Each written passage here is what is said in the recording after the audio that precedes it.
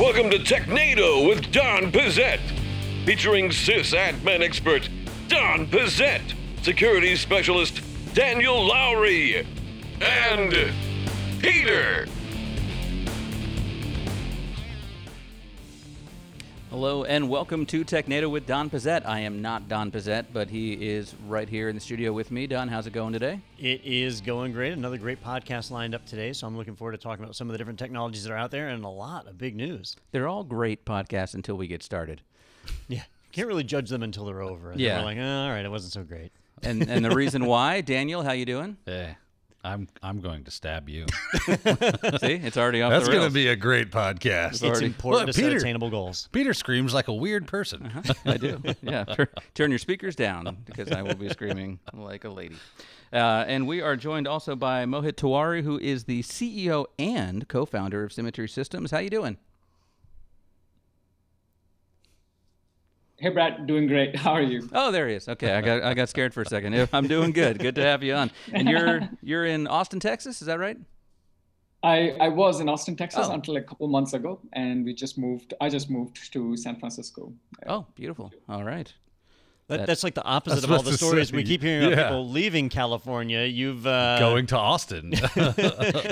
You said the rent is just not high enough here in Austin. No. I need a two-man tent for $1,200 a month. No, it's good. I feel like it made a lot of sense for our family. My wife was starting a job at UCSF, so the decision was not in my hands. So he wants to be in Austin is what I just Yeah. heard, basically. When it's raining and foggy in I San can Francisco. feel the resentment building up inside of him. You said something about the rent, and it's a that triggered him. He's hard triggered.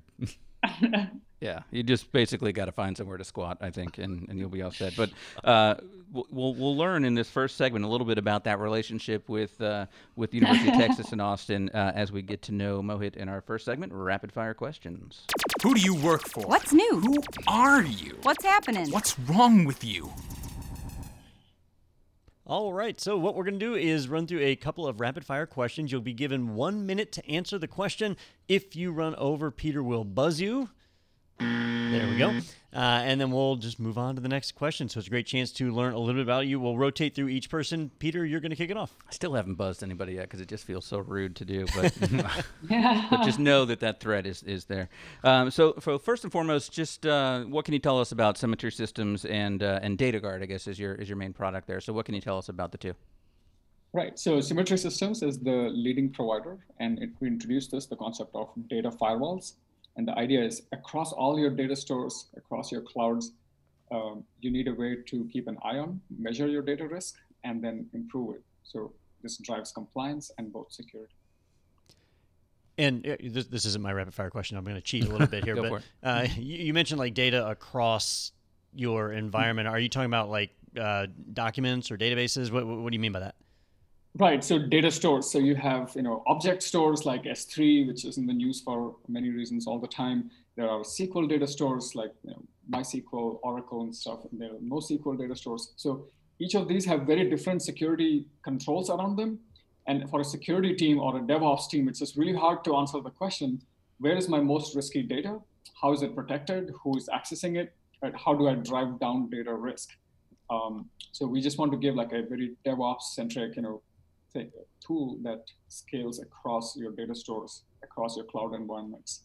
So even if you have hundreds of millions of objects in S3, terabytes of data in SQL, NoSQL data stores, you should be able to understand where the data risk is and then drive down that data risk. Well, let's get back to the origin of the company. I think Peter dropped a hint on this. We're down here in Gainesville, Florida, right next to the University of Florida, and we get to see a lot of companies, startups kind of come out of the university system. Is that what happened with you guys? Yeah. Absolutely. So University of Florida is great. They have a really good cybersecurity operation going on. So for us, the story was similar. We started doing this research in 2011. Around 2013, 14, we worked with hospitals, whose motto was healthcare happens outside the hospital. Very relevant now. Then with DARPA, DoD, NSA, and then with cloud providers. So at some point, they were all like, hey, we would like to go to production with this. And we were like, okay, we're just students and faculty. So then last year we spun out formally as a company and got cybersecurity focused investors like ForgePoint, and since then we've been growing the company, the research as a company. Now, it's my understanding that you developed this for the big three, right? The healthcare, finance, and government. But from what you're saying, it sounds like this would be applicable to other industries as well. Is that the case, or is it just for those certain specific industries? No, you're 100% right. So, there's this concept of who are the early adopters and kind of of technology, and then it kind of drains out to the rest of the organizations or verticals. We picked these three because they are big compliance drivers for why they should stay on top of data risk, right? They are sitting on some of the most valuable data, whether it's healthcare or finance or for DoD. Their attackers are not script kiddies or even small scale operations, there's nation states and such. So they need the highest quality security, but the tooling is built to be deployable on AWS, on GCP. So our motto is a data guard for every data store. Like we should have Symmetry Data Guard like products. We call the category data store and object security, and Data Guard is just one product in this category. So you need this DSOS, data store and object security category solutions. So piggybacking off of what Don said a little bit about multiple systems, this sounds like it's an ideal setup for kind of like a hybrid cloud, which is something we've been talking about a lot recently. If people don't necessarily just put all your stuff in one basket when we have outages and things. So is this a good setup for someone that's got, you mentioned GCP and AWS and Azure? Right, exactly. So we find that hybrid cloud, there's a lot of discussion whether it makes sense or not, because you should just put all your eggs into one cloud and just focus on getting it right. But what we find is that different clouds have different strength. So a lot of people use Google's TPU and for ML training, right? But then they also use Amazon S3 and EC2 for running their regular microservices. So as a security team, you are in charge of product people innovating using whichever tool is best for the job, but they have to protect across the different clouds. And for legacy reasons, they're almost always sitting on-prem data stores as well. So, yeah, go ahead. So I was going to ask you. You built this system in a pre-COVID world, and then we roll it out, and now everything changes. How has it affected your product or kind of the way you approach things for your customers? So our customers got affected very massively, and I think that has bled down into everything that we have done. So for our customers, it has accelerated a push into moving, at the very least, even in the worst case, they're lifting and shifting on-prem workloads into the cloud, right? And all the cloud providers have doubled down on getting all the compliance papers signed off and everything. So our customers are moving to the cloud. They are having to figure out how to set up controls around their most valuable asset, their data. And we have had to essentially accelerate how much scale of the data that we need to be able to handle, right? And the kinds of compliance we are helping customers even with FedRAMP. So this is like the most stringent, government-related compliance standard that typically you didn't need to do for your cloud workloads because you were deploying this in people with guns kind of data centers. But now they have to do it on the cloud and get those things compliant with FedRAMP, let alone SOC 2 and HIPAA and these simpler compliance standards. So, yeah. That makes a lot of sense.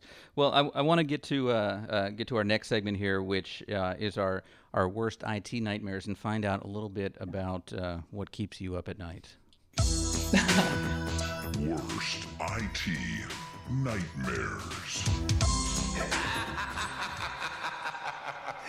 I love that intro. So, so you look at security kind of a different way than other people, I think. So what is it that keeps you up at night? What is your worst IT nightmare? So I can answer this with what has happened to someone on our team. So we have a pretty large team of people in the core engine room, developers and such, but also a close set of advisors. So we get to hear a lot of IT nightmares. And the worst one that I heard recently was, there was a master database, it fell down, this backup database was coming up, and then the master woke up. And there was inconsistency, which was really egregious. And customer tenant A's data got sent to B, B's to C, C to D, and so on, right? And the production team sitting there thinking, holy crap, what just happened? I have 72 hours, based on GDPR and CCP and stuff to notify people affected. And I could inform all our customers that, look, all of your data is busted and now I'm in line for a huge fine. Or I have to quickly figure out which data objects got sent to which person. And that was hard because 72 hours, you have no logs of this activity. Just reverse engineering what could have happened is really stressful time for the team. So what did they do? So in this case, they ended up kind of trying to put worst case assumptions on like which sessions were up or which connections got created. But a lot of this stuff happens over HTTP, HTTPS, or so on, right? So it's really hard to. So they had to like over approximate the set of potential customers that could have been affected, and just inform them all that, hey, we don't know if you were or not, but we suspect you were. So sorry about that. Yeah, I think that's an example of like, honesty is the best policy. You do under GDPR, you've got 72 hours to notify, and if you can't prove that there wasn't a breach, and you're supposed to reach out and tell everybody that there might have been, because if you don't, and like a week later you figure it out, then those big penalties come rolling in. Now, something I know a lot of people overlook is that when you deploy in the cloud, they usually have some really amazing logging functionality. Like in AWS, you have CloudTrail, and CloudTrail is turned on for just a few things by default, but you can ratchet it up and get really amazing logging and see what's going on, but it's just not on unless you make that effort. And I guess that's really true of any kind of security, that it's up to you to actually get in there and implement it correctly and protect your data. And that's basically what your company does, right, Mohit? Right, exactly. So you hinted at CloudTrail, that's really good. And CloudTrail data events, that's like a fire hose of activity. And CloudTrail is available for certain AWS native services, but if you're deploying MySQL, Postgres, on RDS, then you have to go in and enable that for each of those types of services. So it's quite painful. I think if there's a way to just make it the default way to spin up and maintain infrastructure, it would really help track these kind of incidents to completion faster. Yeah, and I've never actually thought about like a situation like that where we talk a lot about, ransomware attacks where you lose something and then you're restoring from the backup, and so that's your new database, and you've got everything's lost kind of in between that time, but you got something new you're writing to. But if that other one all of a sudden comes back, or you figure out the key and you're able to unencrypt it, how do you resolve those kind of issues? I hit that all the time in OneDrive where Don's editing a file, and I just say, just go with whatever Don did. I think that's the way to do it, I think. That's fair, yeah. Yeah. I think, there's a big rabbit hole there, and I see the time is only 1:30, so I'm not No, go ahead down the rabbit hole. Let's figure this. Yeah, so I think there are two types of problems, right? One is that you breach someone's confidentiality, meaning that you took A's data and sent to B, or someone stole A, B, C, D, every tenant's data. And then the second one is what you just mentioned, is like integrity or availability. And you almost need two very, with confidentiality or data breach, the problem is that it can happen and you just don't even know about it, right? So how do you prove, like one of our customers, or people that we're talking to, they did a regular pen test and they found that one of their applications had a vulnerability in the last 6 months, right? It was open to the internet, it had this vulnerability. And now the question is, did it get exploited?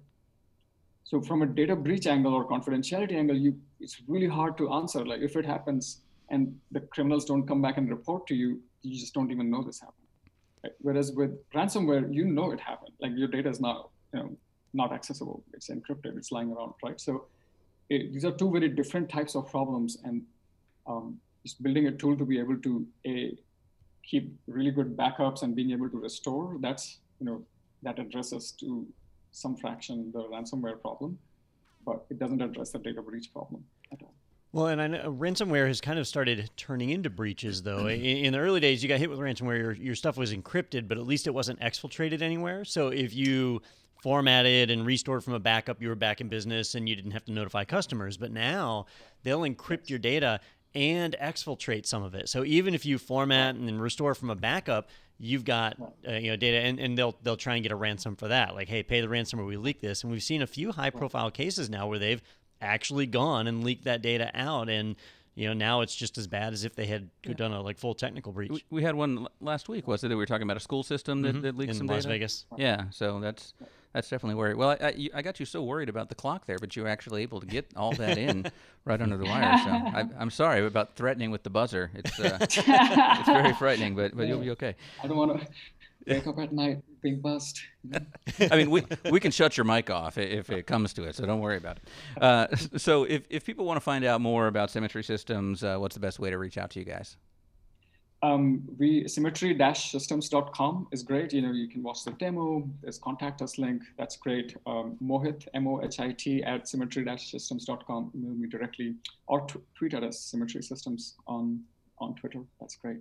So I'm curious, what is like the ideal customer size for you? I mean, is it the Fortune 500? I mean, obviously that's great. They their check's always clear. But is it them? Is it the mom and pop shop with 5 or 10 people? What's kind of that sweet spot that really fits for Symmetry? So I think for healthcare finance, if you're an AWS, GCP, Azure shop, and you have, let's say, 100 or so plus engineers, right? That's great because now you're big enough and you're making enough money that you're really worried about your customers' data and you need to protect it. If you're smaller than that, sometimes just surviving is big enough problem that maybe you don't worry about it as much. So I would say like any company that's about 100 engineers or so, or 100 people or so and up is a great candidate for reaching out to DataGuard. Spinning it up is easy. You can try it out even as a small team, but our ideal customer profile has some sort of regulated data on the cloud, 100 or so people. Perfect. And up. Like we have a couple of Fortune 500. Yeah, don't turn them away. Yeah, right. Like we'll take them as well. Right. And sometimes those kind of companies, a division might kind of almost look like a small business in that sense. So it kind of works in that way too. Exactly. That you're not working with the whole company, but a lot of stuff is segmented there. Well, I just realized the University of Texas connection. I see you've got that Matthew McConaughey hair. So I can definitely see the connection. Well, so symmetry-systems.com. Check it out and head over there. Well, Mohit, thank you so much for taking the time with us today and sharing your nightmare as well with us. Thanks for having us. You guys are really fun. Yeah. All right. We'll talk to you soon. And stay tuned, everybody. We've got more Technado coming up right after this quick break. Need to create custom training videos and not sure where to start? The IT Pro TV studios are your answer. Whether you're creating end-user training, employee training, a podcast, or general promotional videos, the IT Pro TV studio team is here to help. Choose the level of service that fits your needs, from ad hoc video production to the convenience of turnkey service. Available services include pre-shoot consultation, recording, editing, makeup, on-camera talent, and more. Choose from a variety of sets, or customize the look using your own background displays and props. And if you think video is outside your budget, think again. The IT Pro TV studios are an affordable option with half, full, and multi-day rates available. Visit itpro.tv/custom-training to see the sets, view a detailed list of equipment, schedule a visit, and request your personalized quote. Don't stress about video creation. Let the IT Pro TV studio team bring your video ideas to life. Welcome back to Technado with Don Pizzette, and we've got a lot of news to get to today, as Don alluded to. I think we actually have a bonus article at the end. So let's just jump right in. Our first article is from SecurityBoulevard.com. Massachusetts Public School District cancels online classes after alleged cyber attack. And I can only assume this was from a student. Because in my day, we used to do bomb threats. That was, not we, people. Yeah. That was the first thing I thought when I read this. I was like, man, remember when people would call in a bomb threat? Like today, you'd go to Guantanamo if you did that. Sure, Or you had snow days. There were various things that got you out of school. And today, it's now hackers. Hacked, whatever. This story, I think, is going to end up being a little more complex because initially they were saying there were a series of power outages that were messing with their data centers. Then they said there was some kind of bug on the network, and now it turns out that it was actually ransomware. So their systems were getting encrypted by ransomware, and basically it shut down the teacher side of things. They had to stop classes. They are restoring their systems now, but it's yet another victim of something that's fairly preventable. Good endpoint security, staying on top of your network, making sure your machines stay up to date could have avoided this. Now, darn it, these kids get a day off of school. I know. What is this world coming to? All I see is a couple of kids like, I got an idea. If you go on this website on the Tor network, then you can buy For 99 cents. Yeah, a ransomware attack, man. Totally worked for my cousin, and I don't really want to do work today. Yeah, I got a test in third period, so if you could do it right before that would be great. Now, it said they canceled online classes. Doesn't mention in person, so I don't know. It says it affected 25,000 students, and this is the second largest school district in the state, is Springfield. So I'm assuming not, based on those numbers. It probably, they probably made all those kids come in and take that test still. But it'll be interesting to see if they are able to trace it back. I mean, who knows if it's? Well, I'm guessing the kid brags on Twitter. Or TikTok. Oh, yeah. Probably TikTok. That's about how it works. I doubt this will get traced back to anything. Like the way the United States prosecutes any kind of cybercrime is almost a joke. So, yeah. They just tell him, please don't do that again. Day off of school. Yeah, but if the kid's on there dancing on TikTok and saying he did it, I think we have to. I have heard stories that like they'll come and give you a stern talking to, like an FBI man will show up and go, "Listen, son, you think it's funny to take a day off of school and have a hee-haw with your friends? Well, that's the road to drugs, and the next thing you know, you'll be, probably a millionaire with your TikToking and whatnot." Shit, works. I mean, whatever. Just do your thing. What is the level of crime you have to commit to make something actually happen? Yeah. This is I think exactly what happened in the Saved by the Bell episode where Zach Morris right. changed his grades in the computers. He had the stern talking to, but Yeah. And he again, posted it on not expelled. Not Yeah. expelled yet again. Mr. Belding just chained him to the radiator for a few days. But that was the problem. The radiator was right next to the computer in Mr. Belding's office where he changed the grades. I think that was before it was online. It was all just the local mainframe there. But yeah, similar story. Yeah, it sounds like very similar. Well, we'll keep an eye on it, but as Don predicted, I don't think anything will happen, and the kids will be back in school, and the ransomware attack will start again the next day. All we've learned about cybersecurity came from Saved by the Bell. It did. I wonder how much it didn't mention how much the ransom was for or anything, though, or how bad they got hit. So they weren't admitting that it was ransomware, that one of their network people let that slip, so it's still a secret. Let that slip. Just like the security that allowed the ransomware to get through. I guess they don't have to report things because, none of their students are in England. Yeah, it's not GDPR. Or in California. Yeah, or in California. So they're like, you're in Massachusetts, kids. We're not telling you. You're on your own. Listen, what happens in Fight Club, right? What happens in Springfield, Massachusetts? When Mohit was talking at the beginning of the episode about how the University of Florida has a great cybersecurity group going on over there, my reply, and actually, Peter, you went to UF, right? Mm-hmm. Yeah. So I went to UF as well, and that means that, I don't know, about 8 years ago, I got the letter in the mail letting me know that all my data had been stolen. So, top-notch program. Yeah, way to go, guys. You're like, what data did you have? My grades? Like, are those back then, Social Security number. Oh, because that was the number you used for everything. Oh, yeah. Which didn't seem smart when you think about it. Like, I have to write my social on every test and every paper I hand in? Okay, yeah. Yeah, all right. Well, checks out. Yeah. All right, our next article might actually relate back. This one is over at ZDNet.com. Microsoft and others orchestrate takedown of TrickBot botnet. FS, ISAC, ESET, Lumens, oh, geez, I shouldn't have started reading that part. Yeah, a bunch of agencies participated in the takedown. So my question when reading this is, if you took down a botnet, that's all the devices that might have been compromised over the course of the years that this was built up, because I think this one was several years, it said, since 2016.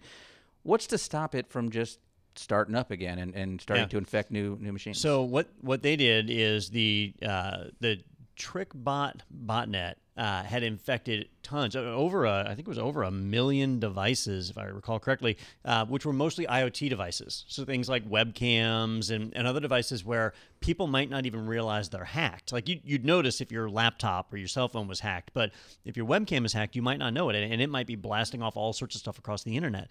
So that's how TrickBot functioned. And basically, Microsoft and these other organizations, they recognize that you can't get all of these end users to go and update their devices. It's just not going to happen. Otherwise, if people were doing updates, this wouldn't happen in the first place, right? But people aren't. And so what they do is they target the command infrastructure behind the scenes. So when they take out the command and control or the 2C servers. What does that mean? Because the botnet is controlled by one central computer that's telling them what to do. Usually it's every couple of seconds your webcam will reach out to a central server and say, hey, do you have any instructions for me? Okay. And most of the time it would be no. And then the people who run these networks, they go on the dark web and they sell access to it. Like you could rent the TrickBot network for $10,000 for an hour. It's just like AWS, Yeah. They call it malware as a service, actually. which is crazy. Like we've reached a critical like use of that buzzword when it's now. By the way, your Foscam's pinging right in right now. good. So Is that why Netflix is always buffering even though I'm on fiber at home? Oh, well, you know. That happens. And so in this case, all those IoT devices are trying to reach back to servers that aren't there anymore. Okay. And so they've kind of taken that piece out. So basically, whoever ran the TrickBot network would have to put up new command and control servers, and then they would have to reinfect all of those devices.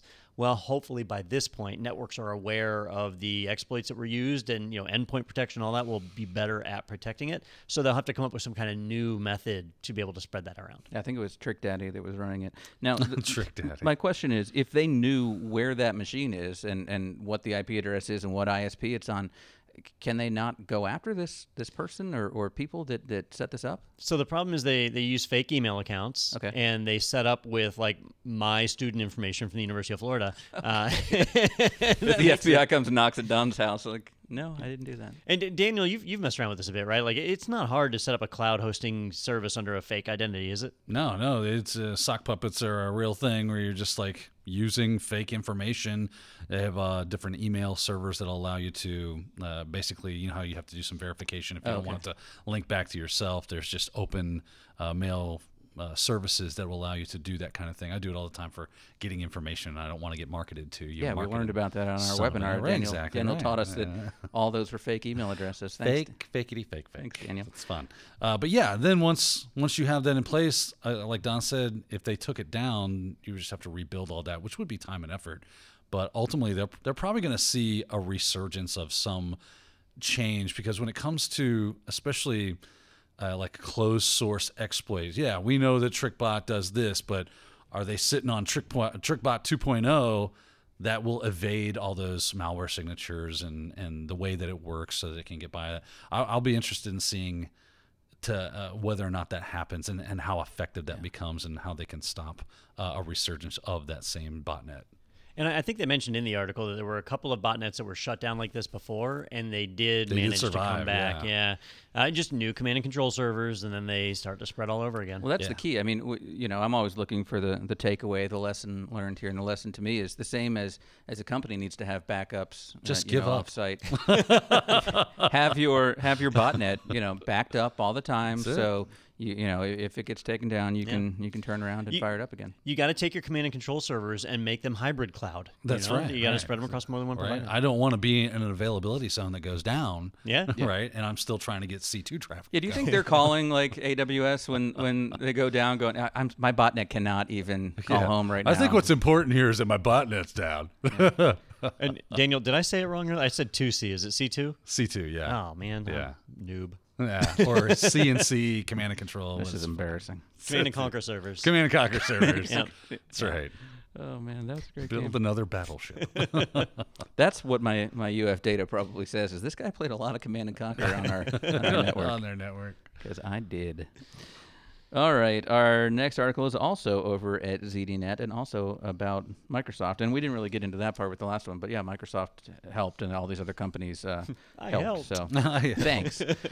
But our next one here, Microsoft's VS Code comes to Raspberry Pi and Chromebook. New version 1.5 update is out. And Visual Studio Code is available for Linux ARM v7 and ARM 64 devices.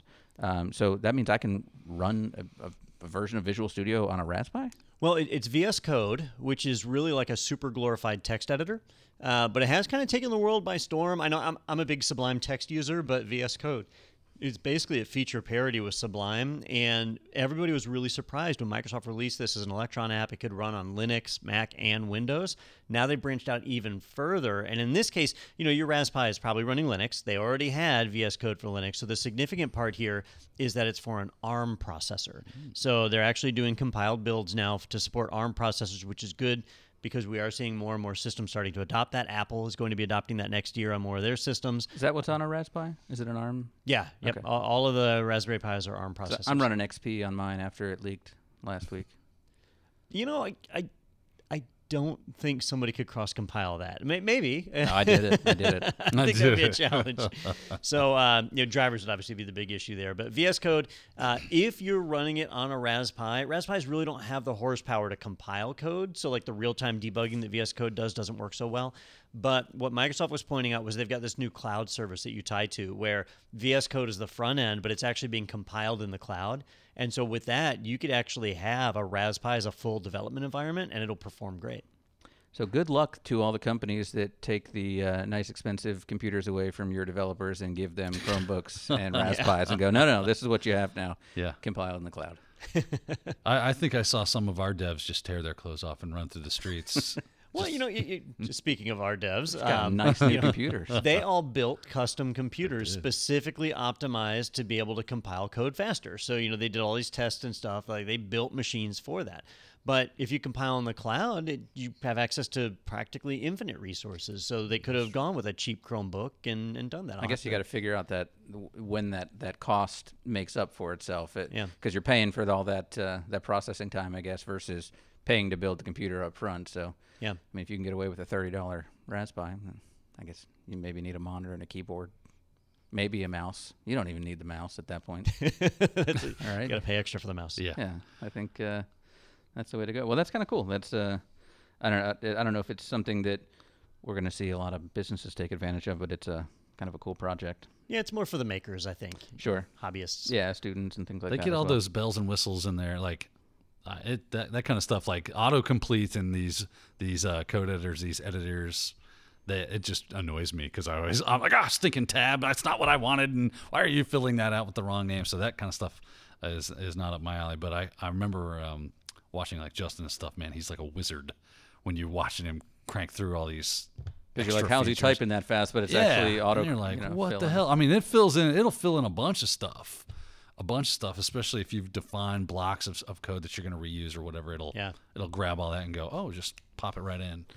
See, I use hackertyper.com. Hackertyper.com. That one's a favorite. Yeah, is it Emacs all the way, baby. hackertyper.io. Yeah, and that's Daniel, what you, have you seen that? What? No, I haven't seen that. So you go to the webpage, and for everybody listening out there in TV All right, land, I'm going. hackertyper.io, it basically brings up a terminal, and no matter what you push on the keyboard, it starts typing code. Oh, I have seen this. And you can just bang on the keyboard, and people think that you're really Mr. Robot or whatever. that's the total, CSI and all those shows, they have to just be using that because you're just typing at ridiculous breakneck speeds, and you're like, how is that happening? Unless they're actually really good. That's happening from Hackertyper. I'm going to see how well it works on my phone. Oh, Not at all.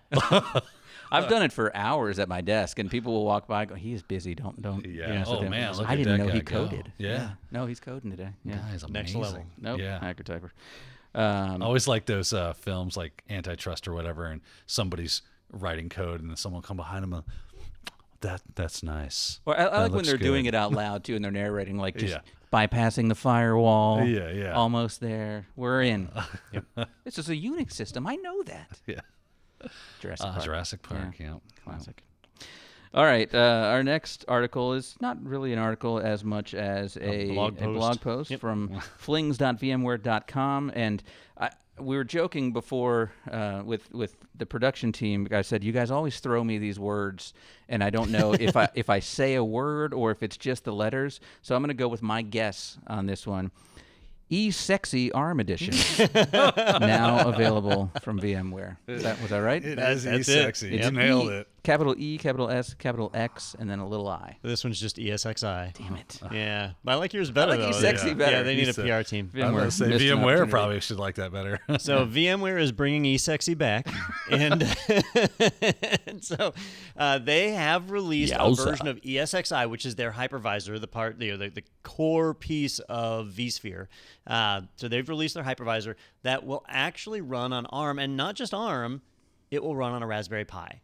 And so what they've done is they've created a build of ESXi designed for the Raspberry Pi 4.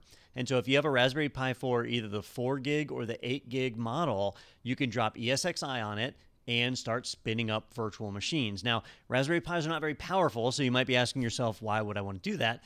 In this day and age of Kubernetes and containers and Linux VMs, you can actually spin up quite a bit of things running on a single Raspberry Pi. It's actually pretty darn impressive. So to have 3 or 4 containers running with a gig or 2 of RAM each, you could actually do like a mini Kubernetes setup. So if you're learning, practicing, or just doing like local development and then shipping it up into AWS, a Raspberry Pi becomes a viable development environment. So I know that's 2 Raspberry Pi articles in the same week, but there's just some really cool stuff coming out right now. Yeah, but the argument for making the engineers get rid of those really fancy computers they just built and using Raspberries just keeps getting better. I know. When you see a bunch of IT Pro TV desktops on eBay next week, you'll know what happened. Yeah.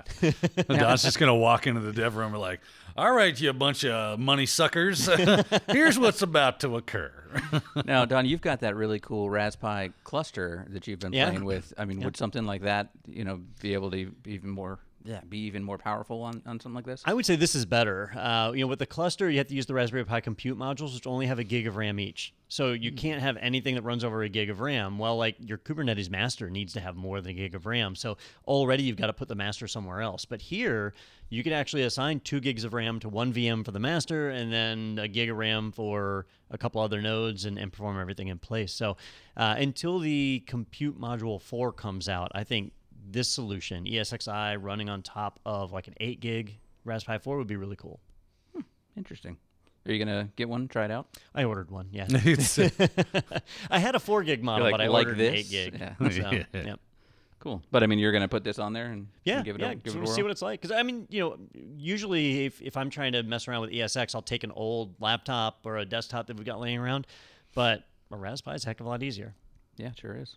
Very cool. All right, we'll check that out again over at VMware.com. They've got all the details on that one. Let's move on to our next story. This is at ArsTechnica.com. Apple pays $288,000 to white hat hackers who had run of company's network. A hacker team was led by a 20-year-old, finds 55 vulnerabilities. 11 of them are critical. And this is the kind of stories you like to see, that white hat hackers doing it the right way. And or something like this, is this specific bounties that a company like Apple will put out, or is this just random stuff that they find and they just kind of come up with a price then at that point? So Apple has a bounty posted based on severity for the bugs. And so, if you do a critical bug, then, they pay a higher value. If it's just like a severe or whatever, then it's a little bit lower. The thing is, these guys found a ton. All said and done, they found 55 different vulnerabilities. They were able to gain full access to Apple's internal network. They were able to gain full access to people's iCloud accounts and email, their iCloud storage. I mean, these guys had the run of the land inside of Apple, and they did responsible disclosure. They shared everything with Apple. The first batch they gave them, somewhere here in the article, they ended up getting paid something like $23,000, and then right around the corner, Apple sent a check for another $250,000 or something, and then they're saying that there's potentially more. They still have other bugs that were reported. So from Apple's perspective, paying, like, it sounds like a lot, $288,000. But if they had an actual data breach, it would cost them millions and millions of dollars in penalties and fines, not to mention the PR debacle, like the stuff there. And Apple's got a ton of money. They've got billions of dollars in the bank. So this is totally a good deal for Apple. And it makes me wonder, is Apple not hiring really good pen testers to test out their network? Here's this independent organization that found all this stuff.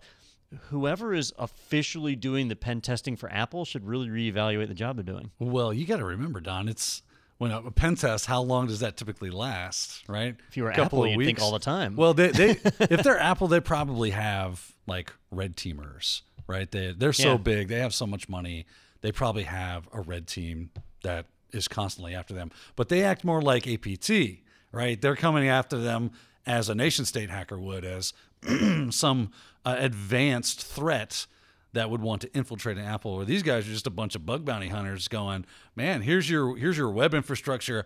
I was able to do a lot with just that and make some money, figure out some issues that you're having, get them closed up. So good on Apple that they have a responsible disclosure and that they pay out good money to bring in obviously very bright people to try to find those flaws and then get them. And they said within hours they were getting these things triaged.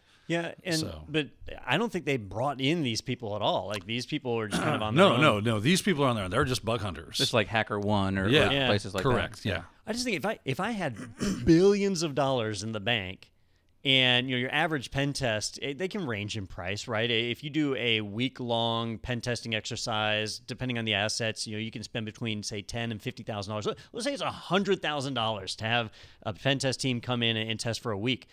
I would schedule 52 companies, one a week, all year long, and drop the.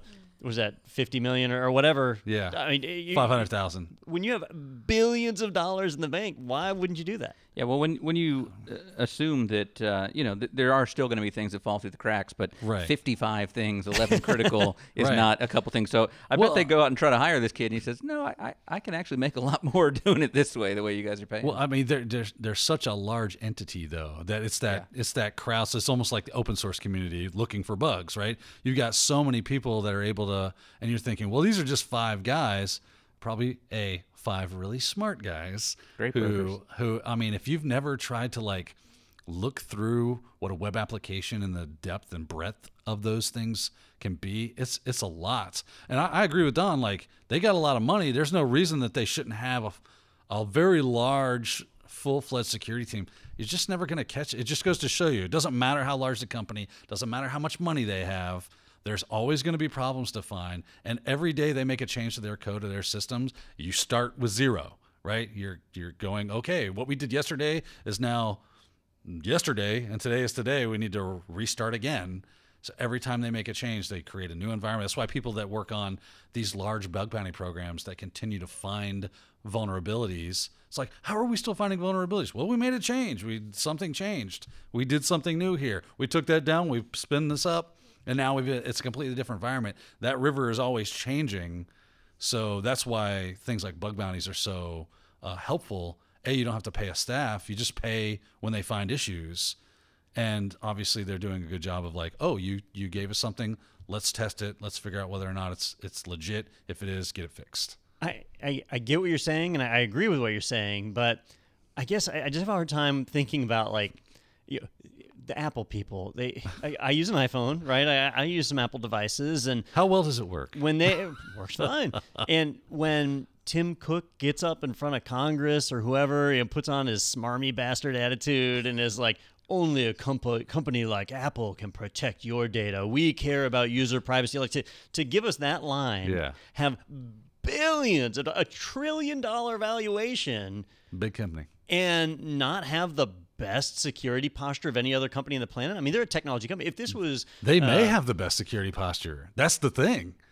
Like, they actually all screwed, right? I mean, listen, just I've sat on panels with security experts, and you know what they say about the state of security? It's a tire fire. There is no good security out there. We're just doing the best we can. What was it in Aliens 2? We're all gonna die. Yeah.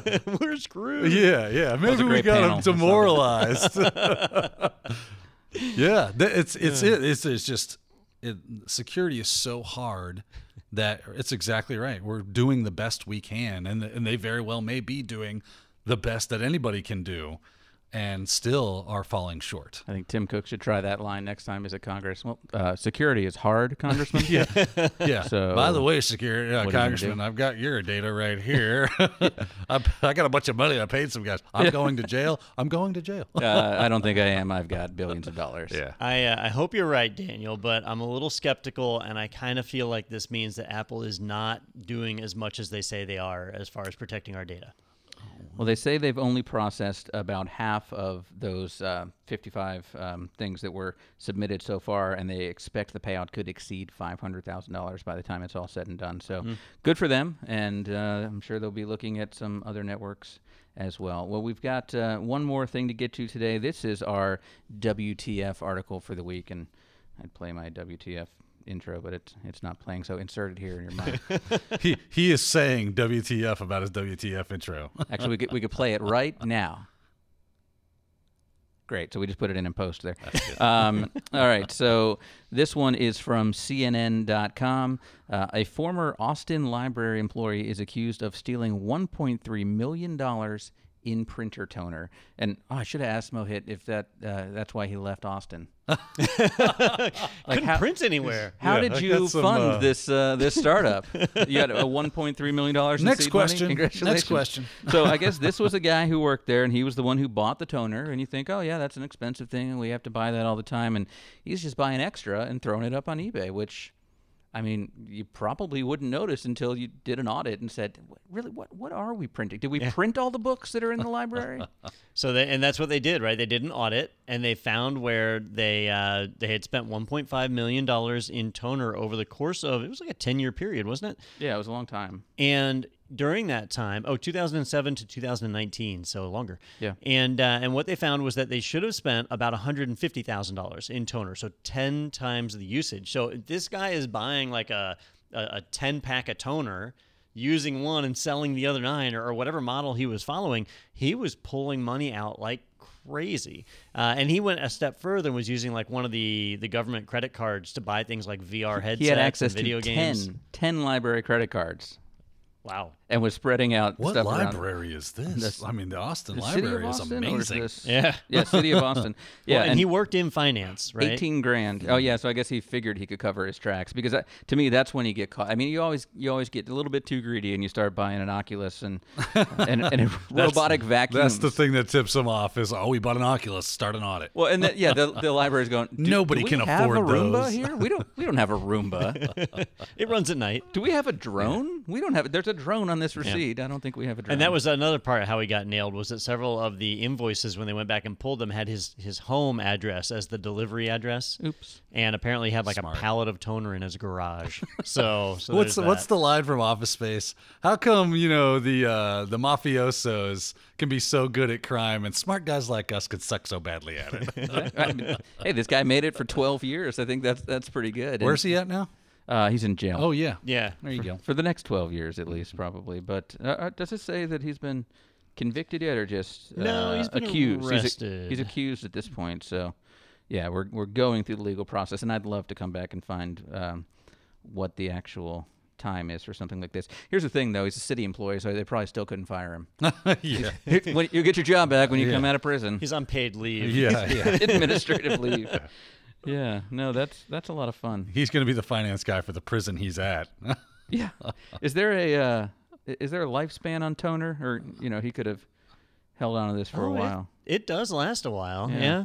Yeah. I mean, I guess it's a matter of the cartridge still fits the machine. So is that machine outdated? Yeah, you just can't let it get too hot. And you'll find that like HP will use the same toner cartridge for multiple models. Oh, okay. So there might be a huge resale market here. Yeah, I think that's what he was garage doing in was like Texas. reselling it.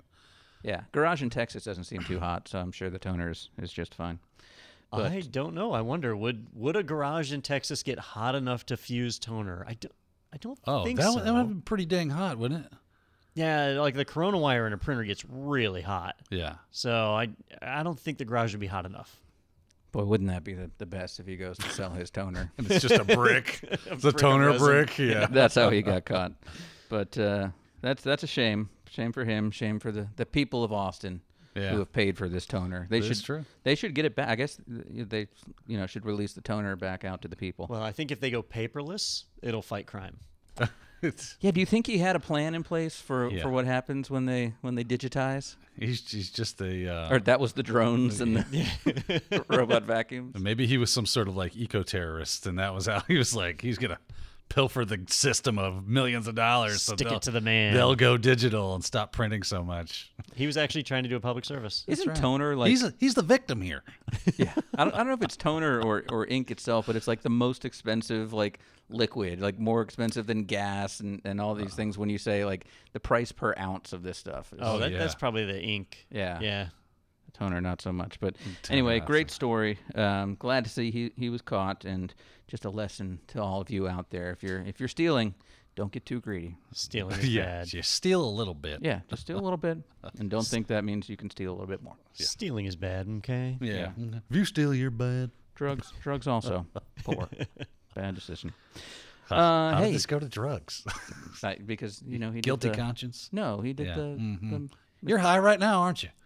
Look, that's neither here nor there. I don't see how that's related. I'm going to change the subject. We have a webinar coming up on Thursday, October 29th, Lessons from the Dark Web, using a Raspberry Pi Onion router for secure internet access. And I feel like Don is somehow on Raspberry Pi's payroll with 2 stories today, and he's showing how to make a Tor router out of it. So this it was actually an idea we got from a viewer. They wanted another dark web webinar, and I was out of ideas, and they suggested this one. So I did some research, and there's like multiple ways to make a Tor router or proxy. I decided to do the hardest one, which is to do a transparent proxy, which is pretty awesome. So we're going to set that up. I'll show you guys all the steps to do it, and basically you can have machines running through the Tor network where the machines don't even know about it at all. No client, no configuration, just automatic. It's pretty slick. I like this. Now, what's the business tie back to this? Because I know we've talked, like in the other ones, it was, hey, how to see if my data from my company is out there on the dark web. What's the tie? So this scenario would be like if you are on untrusted networks, like really untrusted networks, you're in a foreign country as an operative or something like that, you could basically bring up this box that it would build the Tor connection so that your device never actually touches the regular network. It's never exposed at any point. So your machine will have 0 internet access. You plug it into the Raspberry Pi, and now it will have a connection via Tor. It's never exposed. All right. I'm down with this. Yeah, got to get me one of them pies. You can buy one. You buy one of those mystery boxes off the Tor now. There you go. Don, what's your affiliate code? Why is it for so wet buying a and Raspberry? heavy? What's this white powder on everything? Yeah, weird. All right, well, that is Thursday, October 29th at 2 p.m. Eastern Time. Head over to itpro.tv/webinars to register for that. You can also check out the one that Daniel just did, which was our second most viewed webinar of all time so far in terms of the live audience. That was Secrets of IoT. Are your devices spying on you? Where he finally hacked into that FOSCAM that we've been talking about for years and years, and it was just as frightening as you would expect, but very cool. A lot of great interaction on that one. So thank you, Daniel, for a great webinar. We try. Yeah. And also, while you're on that internet, head over to go.itpro.tv/technado. You can request a team trial for your company and see all the cool features available to teams of 2 to 2 million available on IT Pro TV, and you can also get a 30% off coupon code for the lifetime of your personal account. That is over at go.itpro.tv/technado. And yeah, I think that's it this time around. So thank you to Mohit again for telling us all about Symmetry Systems and the cool stuff there and joining us. And thank you guys for your input on these great articles this week. You shut your mouth. Okay, fair enough. All right, I've got to go order some toner. So we'll see you next week right here on TechNado with Don Pizzette.